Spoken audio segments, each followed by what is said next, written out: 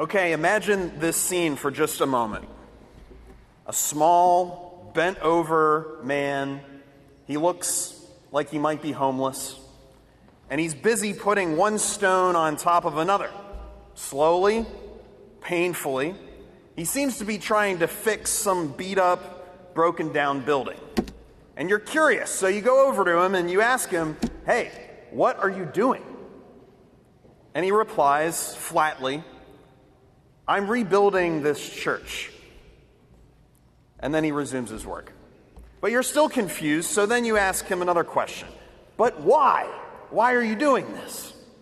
And he shoots a glance back and says with great simplicity, "Because God told me to do it.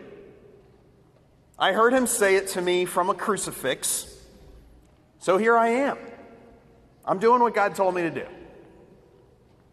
The man, of course, that I'm referring to in this little imaginary exercise is St. Francis of Assisi, whose feast day is just a couple of days away, and we celebrated the blessing of animals this morning, so he was on the forefront of my mind. This is one of the most famous stories from his life.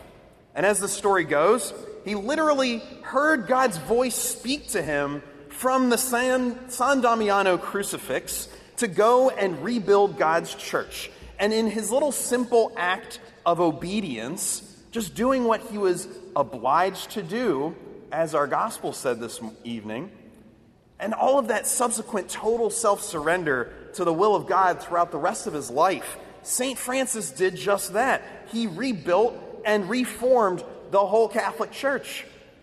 All because he heard God's voice, believed what he heard, and then took action. He put his faith into action. But let's be honest. If you didn't know that this was the famous St. Francis of Assisi, say you randomly came across a kind of dirty-looking guy with ragged clothes and no money to his name, stacking stones somewhere here in Williamsburg. And if you asked him why he was doing what he was doing, and he said, "God told me to do it," would you believe him? What would your reaction be? Could you believe him? Or would you think he was kind of crazy? Thankfully, as a priest, I have the privilege of hearing crazy stuff like this more often than you might imagine. The Lord told our family to leave our business and all of our family and friends to move here, to this city, so we did. We don't really know why yet, but we trust him. That one guy at my last parish, he came to church one Sunday, he's like, "I'm not a Christian, I'm not baptized, I don't believe in anything, but I felt like God was telling me to visit a Catholic church, and I feel home here." And then he was baptized like a year later. It was amazing. He did what he was told to do. Jesus asked me to go to the seminary, and I just couldn't ignore his call. I had to listen to him, so I did it. I acted on that voice that I heard. Statements like these are normal, or at least they should be in our church. We should have a culture where this sort of thing is very normal. Our psalm this weekend told us point blank, "If today you hear his voice, harden not your hearts." Did you know that God actually created you to hear his voice? It's actually supposed to be really common for you to hear his voice. It really ought to be a daily occurrence even. Do you believe that?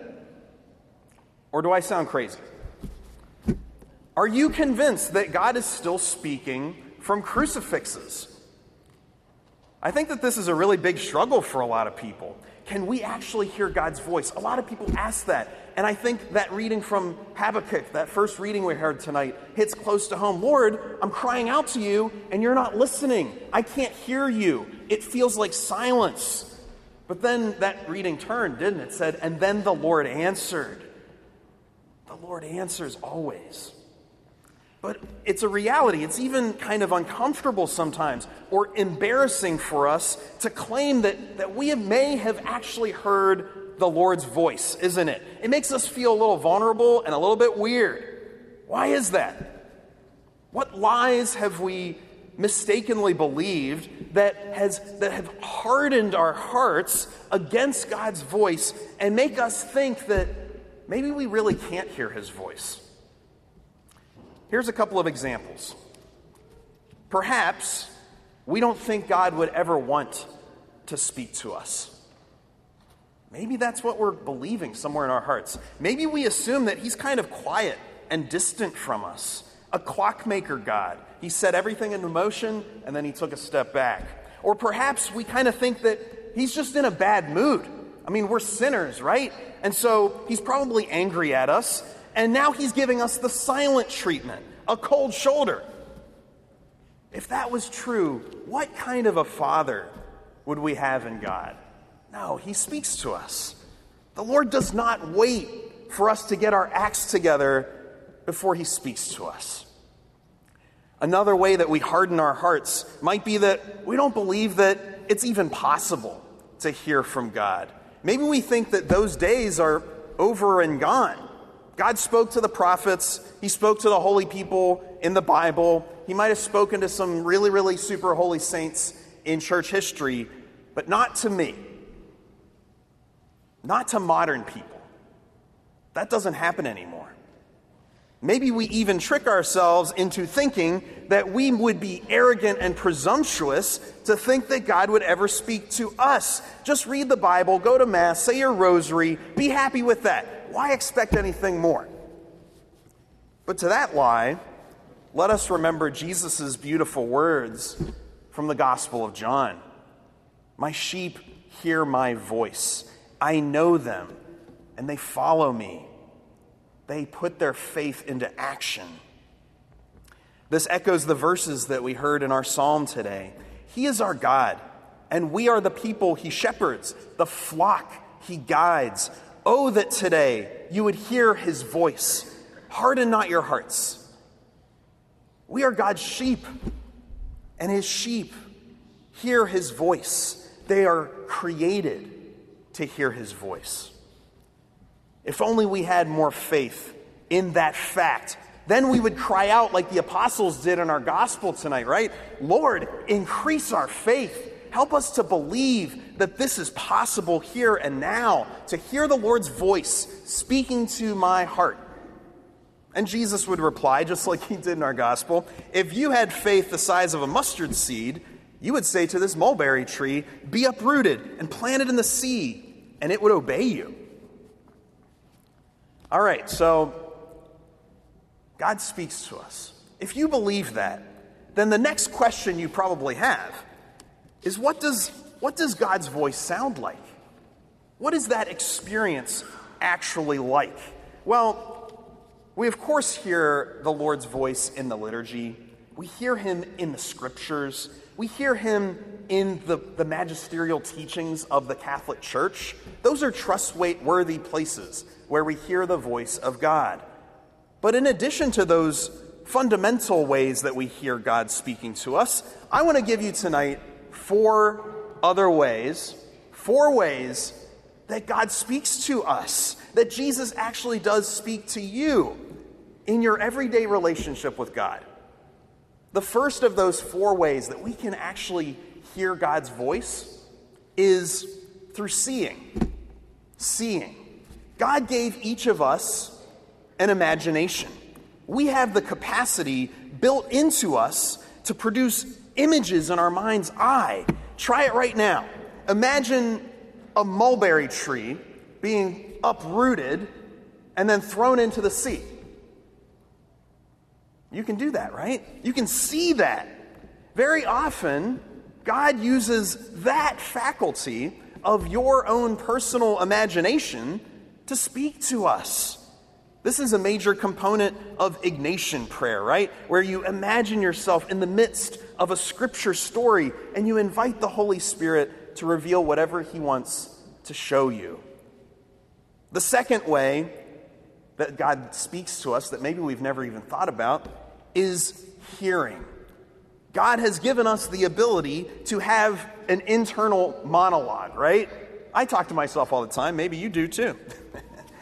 We can, in a certain sense, hear ourselves think, right? Go ahead and try that right now. Say your name slowly inside your head. Notice the thoughts that are going through your head right now. Wow, Father Anthony has completely gone insane.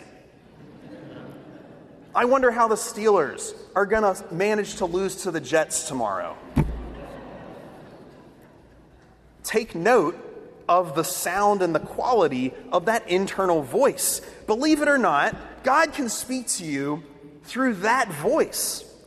In prayer, when you least expect it, your internal monologue might just say something or think something that causes you to stop right in your tracks, and you know that did not come from me.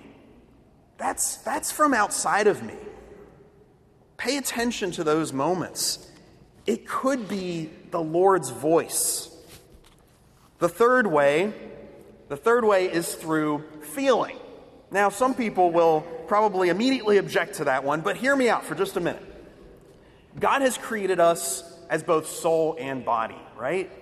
Yes, we have a head, but we also have a heart. We aren't brains floating around in a vacuum. God's overwhelming presence often does have a physical effect on us, not abstractly, but deep down in our guts. We feel guilt in our stomach, don't we? And we know we ought to go and confess our sins. We feel elated and exhilarated at a beautifully answered prayer or a providential chance encounter, and all the angels and saints rejoice with us. Our hearts are just lifted up. We feel the pain of our neighbor, and out of compassion we go and pray with them. We feel extreme peace. Time seems to stand still as we kneel down before the tabernacle and our hearts swell up with joy. We are often far too suspicious of our bodily feelings. Yes, they're often fickle, but they're certainly not always and everywhere to be automatically distrusted or dismissed. They are part of a broader fabric of the human experience, and we can pay attention to them. The fourth way that we can hear God's voice is through knowing. So this happens when we seem to just have information that we don't know where it came from, that we otherwise would not have, and we say, wow, where did that come from? Why do I know that about this person? Why do I know that about this situation? It's like a download directly from God. He can do that. He can actually do that. He's all-powerful. With all of these four ways, we must always test and discern, right? We discern all things, especially the things that we suspect are from the Lord. Not everything that pops into our head or our heart is actually the voice of God. And so we ought to compare everything with what God has revealed definitively through sacred scripture and tradition. But here's the reality, guys. God is speaking today. God is really speaking to us today. And so open up your hearts. Don't let your hearts be hardened to the voice of God. He wants to have a real conversation with each of us. It is his Father's heart to do so. And so we come to the Eucharist believing in that, believing fully in that beautiful fact that God speaks to us, that he's still speaking from crucifixes.